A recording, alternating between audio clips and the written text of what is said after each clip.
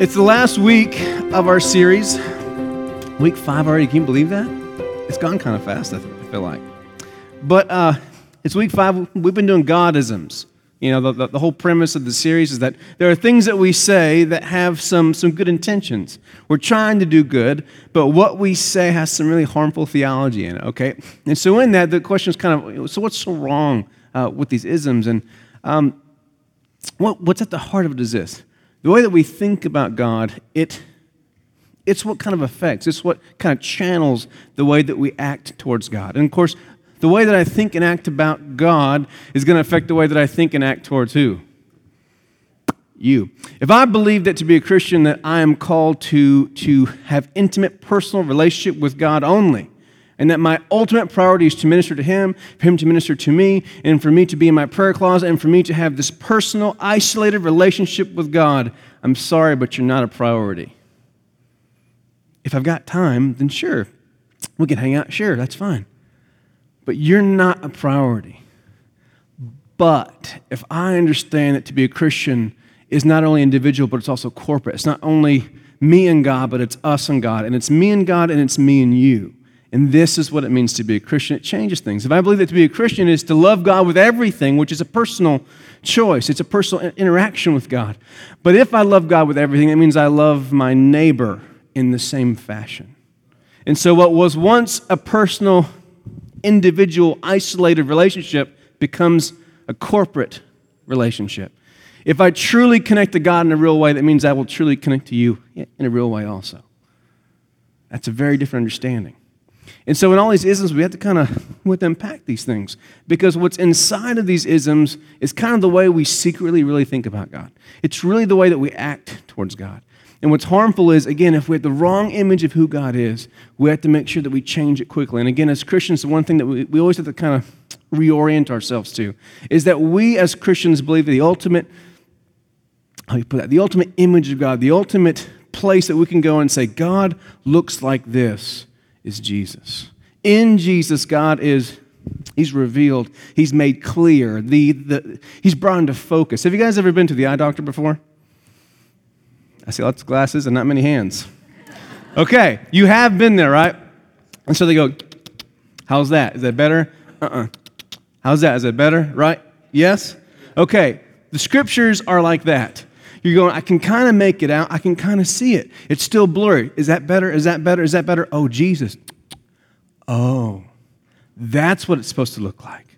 That's what I'm supposed to be seeing. And so we understand that Jesus is the clearest picture. God looks like Jesus.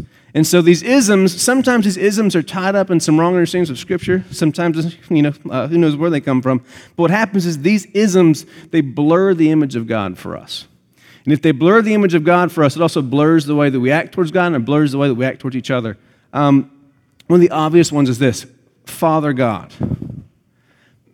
Some of you had great fathers. So when you hear Father God, it's a very easy way for you to orient to God. Oh, He's like my dad, and I liked my dad. He was gentle, He was loving, He was kind, He was always there for me. We had, and this great connection. For others of you, either your father was absent in your life or he wasn't a great dad. So when you think Father God, the way that you orient is not the best. It's harmful, it's hurtful. And so for you, there's unpacking. You have to kind of go into that and find all the things that are wrong, the things that don't line up with God and Jesus, with God and the Scriptures, and begin to kind of bring that image into clarity, if that makes sense at all. So this morning, we have an ism. The last one of the series. You guys ready for it? Man, okay. I know we won by 1 point, but I think you're sad because you want us to get blown out so that he'd get fired that night, correct? You're like, no, they're going to win again. Oh, you are poor fans. Okay, come on now. Okay, here's the ism for today. Too blessed to be depressed. Too blessed to be depressed. Now, when I first heard these, I was young, I was taught, and I was in churches. Now, we didn't have Facebook back then. No Twitter, no hashtags.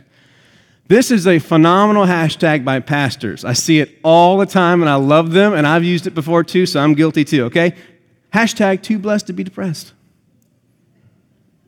Picture with their perfect family. You guys see our new pictures? In the pictures, everything looks great, doesn't it? Oh, that family looks so perfect and happy. What you don't know is like Rachel's going, ah! That's why she's only in like 5 pictures. Yeah. It looks perfect. Ah, that's not really what's happening. Smile, I'm going to pinch you and spank your butt. That's reality, right? But, well, too blessed to be depressed. Mercy. Yeah. This ism is one of the ones that kind of gets under my skin a little bit just because it lends itself to being plastic, right? It lends itself to the selfie. Everything's great right now. What you don't know is what's going on everywhere else in our lives, correct? Everything looks perfect. God is so good and faithful and loving. What you don't know is that there's this happening and there's this going on. There's certain things that were kind of pushed out of the frame. What you guys don't know about those shots we took downtown in Fort Smith, we had some really sweet, loving, interesting-looking people who were coming to us. How would you put this? Making the environment a little bit interesting. How about that? Yeah? And so I'm sitting here, and so we're trying to take pictures going, and I'm like, okay, I've got these women and children, and I'm about to jump up from my pose. Right? But you don't see that in the picture, correct? And in this ism, there's a temptation for us. We're too blessed to be depressed. There's a temptation here to be plastic. Now, let's assume the best for a few minutes, okay? What are we trying to say when we say too blessed to be depressed? What is the best case scenario? Like, what are we really trying to communicate to someone? Let's assume this. We're trying to say, God is so good that we don't have time to be stressed or worried. How about that? Can you say amen to that? Come on, you guys are like way too scared to say that nowadays. God is so good to us. We're just so overwhelmed with the good blessings of God that man, I don't have time to acknowledge anything that's not perfect. How's that sound? Does that sound good? Okay. Can't get you for that anymore, right? Now, the appeal here, the reason that we want to say this, the reason that we want to use all these isms, it helps a very complicated life get simple. It helps us kind of reason with the things in our life that don't fit. So, what's the appeal of saying this is that, you know what? What I want to happen, I want life to be like this. If I just do the right things, then good things happen to me. Does that sound appealing? If I just do the right things, then good things happen to me. Now, if I mess up and do the wrong things, I understand if the wrong things happen to me. We want life to be that simple. If I just do the right things, then blessings will happen. If I do the wrong things, bad things happen. Who here, when you grew up in church, were basically taught that? If you just obeyed God, you stayed away from sin, everything will work out fine. And you'd be too blessed to be depressed, right? And all those sinners are the ones who are going to have all of the junk in their lives, right? Yeah, because they're sinning. Their lives are going to fall apart. Then you got older, and you kept looking around, and you kept saying, okay, well, I know these people are sinners. I know they're sinners. Oh, they just got a brand new vehicle. Oh, he just got a promotion. Oh, they just got married. They look perfect. And you're going, this isn't quite, And then you're trying your best, and then all of a sudden, you just can't catch a break, and something happens, then something else happens, and you start going, God, what am I doing wrong? Have you ever felt that before? What am I doing wrong? Because I thought the way it's supposed to work is, if I do the right things, then you're going to bless me. Sound good? Okay. Here's what we're really saying. When we say this, what we're really saying is this. We're trying to say, that God's so good to us that we don't have time to be, to be bothered, to be worried. Here's what we're actually saying. What we're actually saying, the hidden message in this ism is this. Only good things happen to those who please God by doing the right things. Only good things, meaning if you are doing the right things with God, then He is going to make sure that only blessings fall on your head. Oh yeah, blessings. Oh, blessings. Sound good? What's the inverse of this? So if I'm being blessed in my life right now, if I have, the finances I want, if I have good friends, if I have good hobbies, a good job, okay? If I have these different things, if I am being blessed, then I am to assume what? That I'm doing the right things. Sound safe? What am I to assume when something bad happens to me? Uh-oh. Well, I lost my job. Someone I love got sick. Someone I love died. Well, then I must be doing it wrong. Do you see how that works there? Have you ever found yourself in that place where it's almost like you're tracing your steps? Where did I go wrong? What did I do to cause God to smite me? Now, who's read the Greek mythology before? Any Greek mythology fans at all? Okay, have you ever watched Hercules? There we go. We got it. Now, how do those gods behave? Somewhat unpredictable, but the one thing that we do know is this. If we would just make them happy, they will do good things for us. If I would just do the right things, then Zeus, the thunder god, won't throw down this lightning bolt. I saw Thor the other night. Sorry about the thunder god thing. It's in my head. It's in my head. Which, by the way, he's thunder god, but he has lightning. Right? He doesn't use thunder ever. Why is he the thunder god? Right? Is that not weird to you? Okay, whatever. Call him lightning god, Whatever. All right, that's fine. It's going to work in the second service, I promise. And so in this whole thing, if you just do the right things, then the God won't smite you. If you worship Him the right way, if you give Him the right things, the God will not smite you. My family tends to be very proud of some of their heritage, which is Hawaiian, and they love to just talk about, Ohana spirit and all these great things of being Hawaiian, all these great ways of living and moving. But there's something wrong with being Hawaiian. Our ancestors believed that when something went wrong, the gods were angry. So what did? We took our children to the volcano and threw them in the volcano. I'm glad you're laughing at my ancestors throwing their children into a volcano. So that's what, oh goodness, so that's the kind of humor you guys have. I got it. And so this is how they understood things. Okay, if things are going bad, we got to make them happy. We did something wrong. The volcano's about to erupt. We got to go throw children in it. Sounds really out of there. Well, we see something in the Old Testament as well. Uh-oh, God's angry. That means someone has to die. Let's go get some blood for him. Are you happy now? Oh, okay, sorry. You want us to burn the body. Man, that smoke must smell really good to you. It smells pretty terrible to us. Have you guys ever smelled like flesh burning before? Okay. When you smell it, do you go, I want that in my car every day, right? No, absolutely not, right? But for some reason, God loved this smell, right? Old Testament language, right? The aroma of the incense, it was pleasing to him. You know what's funny about that? That's something that other tribes in this area have been doing to their gods far before the Israelites had. So they're going, well, that's the way their gods work. I wonder if ours works that way. If I just throw my baby in this volcano, maybe God will be happy. And it sounds so primitive. Does that sound primitive to you? He's angry, so, we have to shed some blood to make him happy, correct? But we behave the same way. We still look around at each other going, well, they're blessed, and they look like they're doing really good stuff. That marriage looks terrific. They look like they're really good Christians. That's why he got the job and the promotion. That's why they got the money. That's why they got the perfect pictures downtown. What's really going on behind this? It sounds silly, but this is what we do. This is how we live. We look around at the people who we want to be like, and we begin to say, oh, see, look, that perfect couple, they're doing things the perfect way. Surely that's why they're blessed, because they're doing things the right way. And surely these people who are suffering, that's because they're doing things the wrong way. And so when we say this about God, it begins to paint this odd picture of who he is.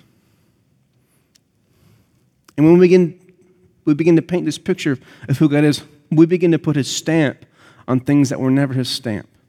So when someone begins to suffer, we say, oh, look, it's because you're sinning.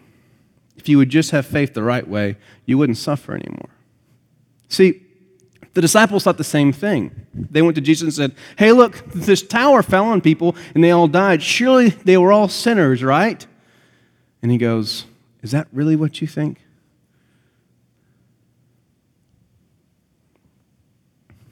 I'm sorry, AV team, I didn't give you guys this verse. I'm going to go to Matthew 5, verse 44. You'll have to pull out your phones or your Bibles because it won't be on the screen. Matthew 5, verse 44. Here's what Jesus says.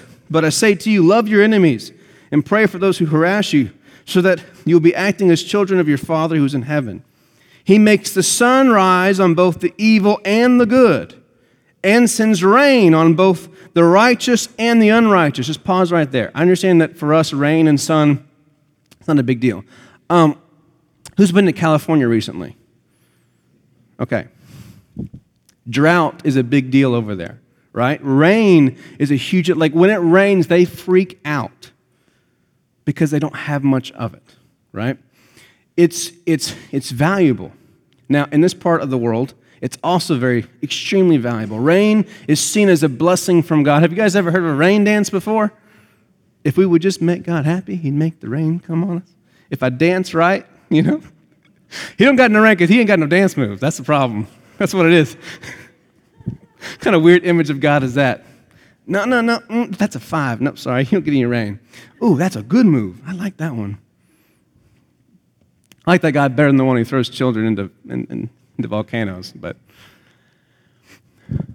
it's the same concept. See, rain is seen as a blessing. It's seen as God sending his favor on people. And see, Jesus even nails this. He says, guess what? It's God. It is God. It's God who what? Who allows blessing to come on what? Both the righteous and the unrighteous. It's the sun who rises, meaning they get to live another day. Okay? It's God who allows both the sinner and the righteous to live an extra day. It's not just, it doesn't work that way. It's not that simple, is what he's trying to say. If I get the formula right, then everything works out, and if I get it wrong, then bad things happen to me. So the question always comes to my head with these isms, where does this ism come from? I'm like, when did we start thinking this? And I've had the blessing to be involved in different kind of churches, different denominations. Each church has a different formula for blessing. For example, if I tithe and attend church, I will receive a blessing. At a different churches, if I spend extra hours fasting and praying, I will get blessed. At a different church, it's if I just don't sin, if I avoid all these sins and I'll use all my energy and effort to be sinless, and then I read the Bible a lot, I'll be blessed. At other churches, it's if I speak the Word of God over my life and I make steps of action to step into what I'm speaking, then I'm blessed. But are you seeing how all these churches have different formulas, right? And what these formulas are ways to understand. If I do the rain dance right, the rain comes. If I do it wrong, it doesn't come. If I throw my children in the volcano, it's all good. If I take this animal and I cut it the right way and I put it on the fire the right way, then God is happy with me. But then, of course, Jesus comes and messes this whole thing up. He comes and ends the entire sacrificial system. We don't have time to go into that. And we have this line from God that even goes to David. Burnt offerings do I not desire. This was never my intention. This is not the way God works. There's no formula to get right. It's not that simple.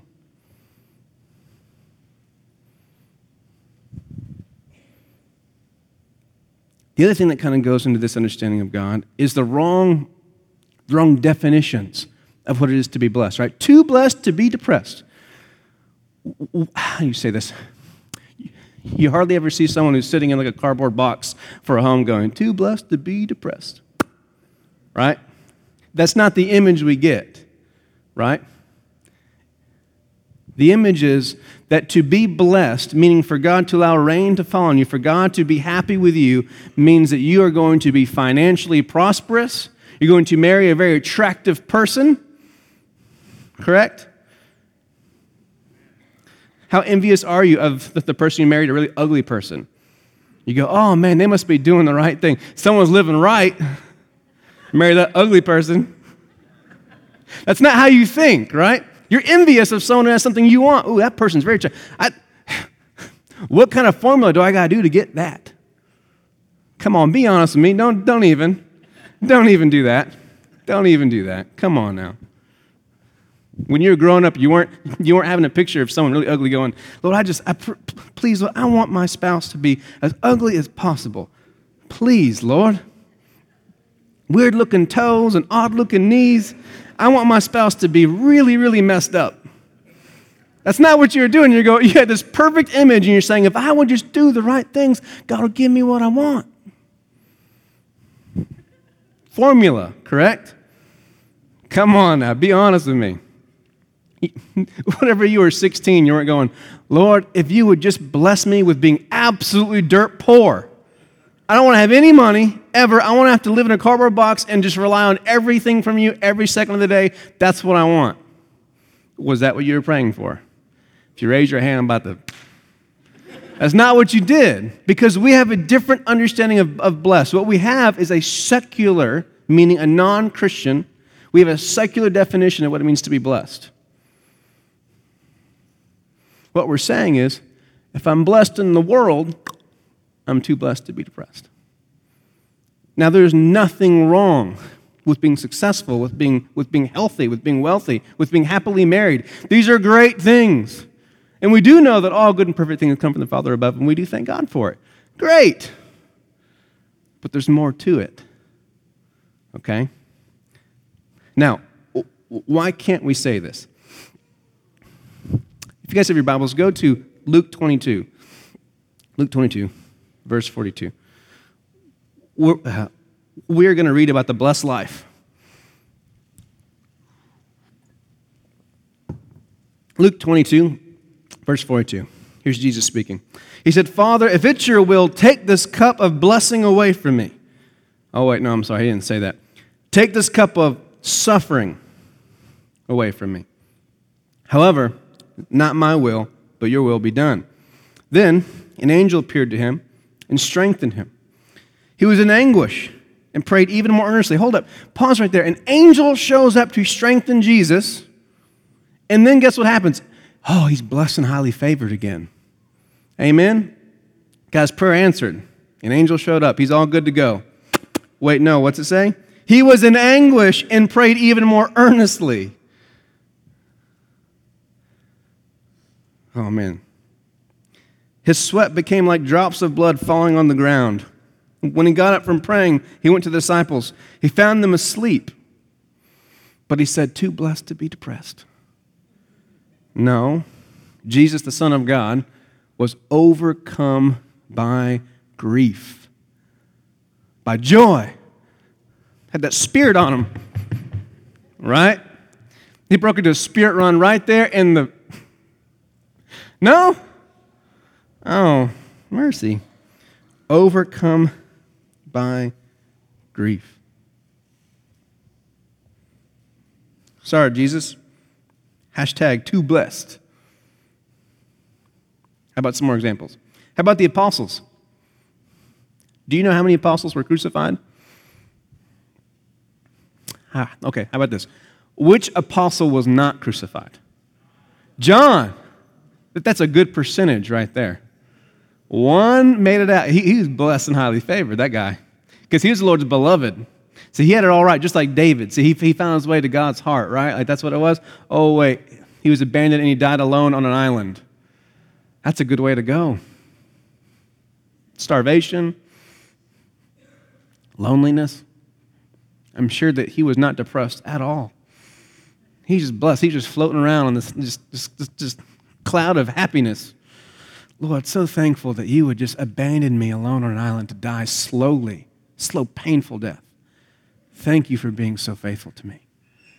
I'm sure that's what he was praying, amen? No? What's the hashtag to John? How do you say that? The blessed life. How about that, right? Here's John on the island.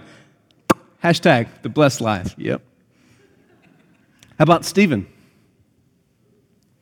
How about Stephen? We see Stephen. He's this amazing example of like what it means to be a young follower, believer of Jesus. He seems to do everything right, so much so that he gets promoted. He has all his attention because he's such this amazing man of God. And guess what God blesses him with? Stoned to death. Phew. Life goals, right? Right, guys? Hashtag life goals. Thank you. Okay. What about non-apostles? Because, Pastor Devin, that was just Jesus and the apostles. It's important for them to set an example of blah, blah, blah. But we get to enter into all the blessings. How about the first 350 years of Christianity? 350 years, that's a long time. Think, 350 years. It's almost 5 generations. Children, their children, their children, and their children. 350 years.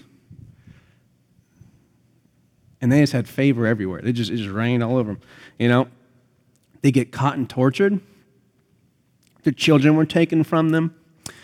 They would get crucified, sometimes crucified and lit on fire. Sometimes thrown to wild animals. That's an exotic adventure. Correct? Thrown to wild animals. Lions, bears. Oh my. Right? Someone must be living right while they sing as they're torn to shreds.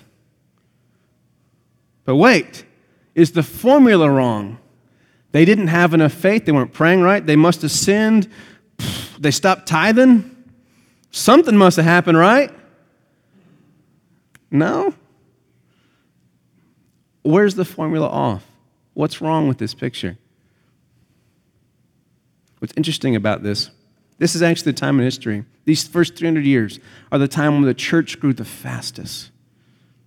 It was precisely the way that the Roman world, it's the way that they would see these Christians being suffering and being tortured, being dragged to die, being ripped apart, and the way that they had hope. It touched them and inspired them, and the church just continued to grow, so much so that there's a Caesar that actually came about, and he realized that the worst thing to do to Christians was to persecute them, was to kill them. The more we kill them, the more it spreads. We got to find a new way. We have to find a way to, how do we put that, to ruin their witness. Because if we just keep killing them, people are going to know there's something to it. It's just going to spread like wildfire.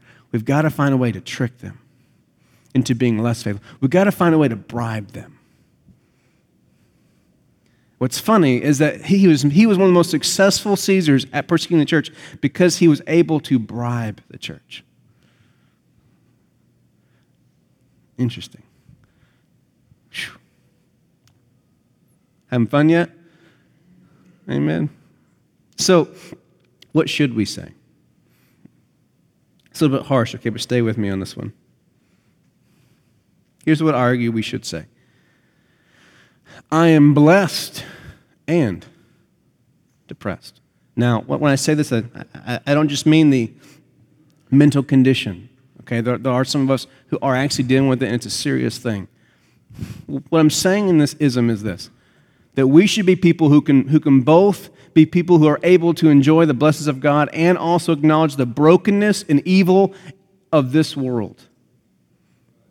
We are people who are able to hold both and say, you know what, yes, I am blessed by God. God is at work in my life doing great, amazing things, but I'm also faithful to God to be here in this broken, fallen world, to be a light for Him. And while I'm here, by the way, it's imperfect, and it's ugly, and it's nasty, and there's pain, and there's sickness, and there's death, and I'm in this.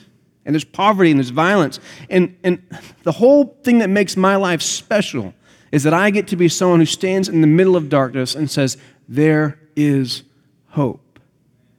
I'm not someone who goes, look what happens when you Christian. Too blessed to be depressed. Sorry about you, sucker. You got the formula wrong.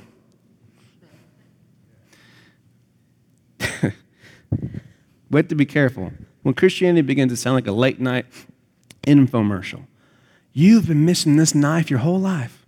If you had this knife, you could just cut everything.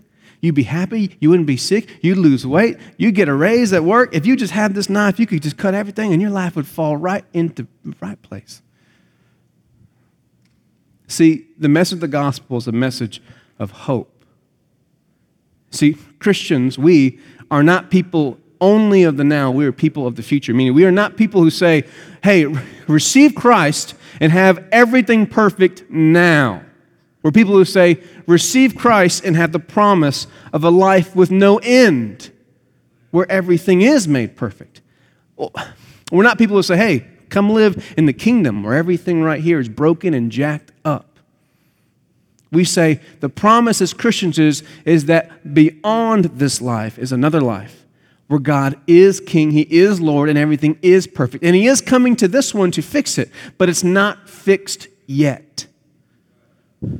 The church isn't even fixed yet. We're not even all right yet.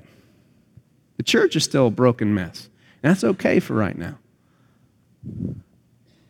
See, the entire point of the gospel we bring is that we have a God who was incarnate in flesh, who came to be in the nasty, ugly brokenness of the world, and a God who is resurrected, meaning a God who can take us beyond the brokenness of this world.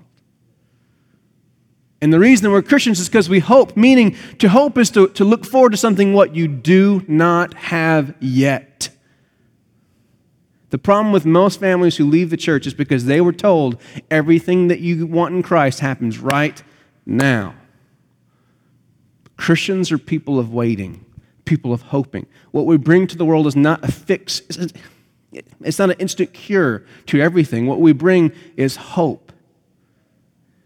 What we offer is to suffer with them, to wait with them, to be present with them, to care for them, to love them. As we wait, the one who can fix everything. And in the in-between between Him coming and this world being broken, there are these things that happen that we call miraculous, supernatural things. Things are not ordinary. Where God's reality does break in. There are times when God breaks into the current situation, but we call that a miracle. Supernatural. It's extraordinary, meaning we don't expect it all the time. But there are times when God breaks in to heal someone's body, to bring finances, to overcome an obstacle or an issue, to bring safety and protection. But this is what God does sometimes. The whole point of being a Christian is staying faithful to the end because we don't always know what's going to happen. And we don't even really have good answers for why. The entire book of Revelation is telling people you're going to suffer, but hold on. What's on the other side is worth far more than what's on this side. Hold on. And so what I say to us is that we should be people who say, I'm blessed, and I think today I am a little bit depressed. And you should be able to say that. One of the worst things about the church that we have to make an effort to fix is that we tend to be the worst place for sick people. Did you hear me? We tend to be the worst place for sick people. Because we're all sick, but we learn to walk around looking all nice and healthy. Can I call you out, Keith Bell? I love you, brother. Please, please. It's okay. He's like, what are you going to say? Keith Bell is so much like me in this way.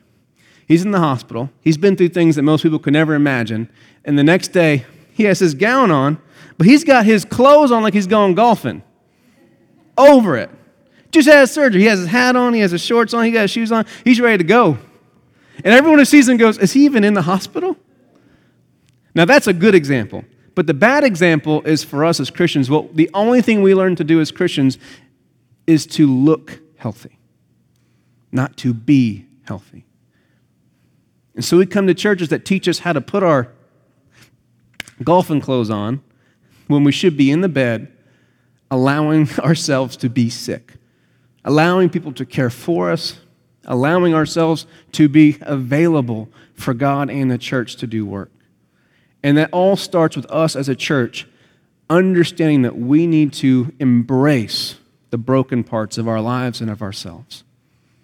The church should be the safest place for someone who's broken, someone who's depressed, someone who's confused, someone who's struggling, someone who's lost. This should be the safest, most warm environment for them. This should be where they come to. When Jesus came, he made the point very clearly. He said, I did not come for the healthy. I came for the sick. And this is exactly the same mission we have as a church. We should be the first place. And that's why this ism, while it has really good things in it, and there are places where God will bless our finances, in our marriages, and our relationships, and all these other things. Those are good things that we get to enjoy. But that cannot be the message we throw on people. We have to be people who are able to showcase and embrace the love and blessings of God, but also willing to embrace and acknowledge the ugliness and brokenness of this life and this world. If we don't embrace the ugliness, we have no real message for them. Because guess what? There are other ways to be successful in this world. Work hard. Be talented. Be attractive. Have opportunity. I want you to understand this. Some of the richest people I know are not Christian and they're not good people. How about you? I do know Christians who are very successful and have lots of money and are very blessed, and God was involved in that. But guess what? I know ones who weren't too. I know people who got to where they are by backstabbing, by lying, by cheating. There are other ways to be blessed in this life, if that's what you think blessing is. The promise of Christianity is that we have what is really the hope, what is really the goal, and that is a life with no end. And in this world where Jesus is fully king, every single thing is made right and perfect. There is no loss, there's no mourning, no sickness, there's no evil, there's no death. And this is the hope. And this is the reason we have a message that matters to the world, is because we can come into the ugliness and say, there is hope. We're not people who come into the ugliness and say, oh, sorry, not sorry. Too blessed to care about what you're going through. I'm too blessed to be able to relate to what you're going through. I've never suffered. I'm blessed right now. Everything's perfect in my life. We're people who say, yes, God is with me, and He's real, and He's loving, He's at work in my life. But guess what? I am messed up too. I am struggling. I am hurting just like you.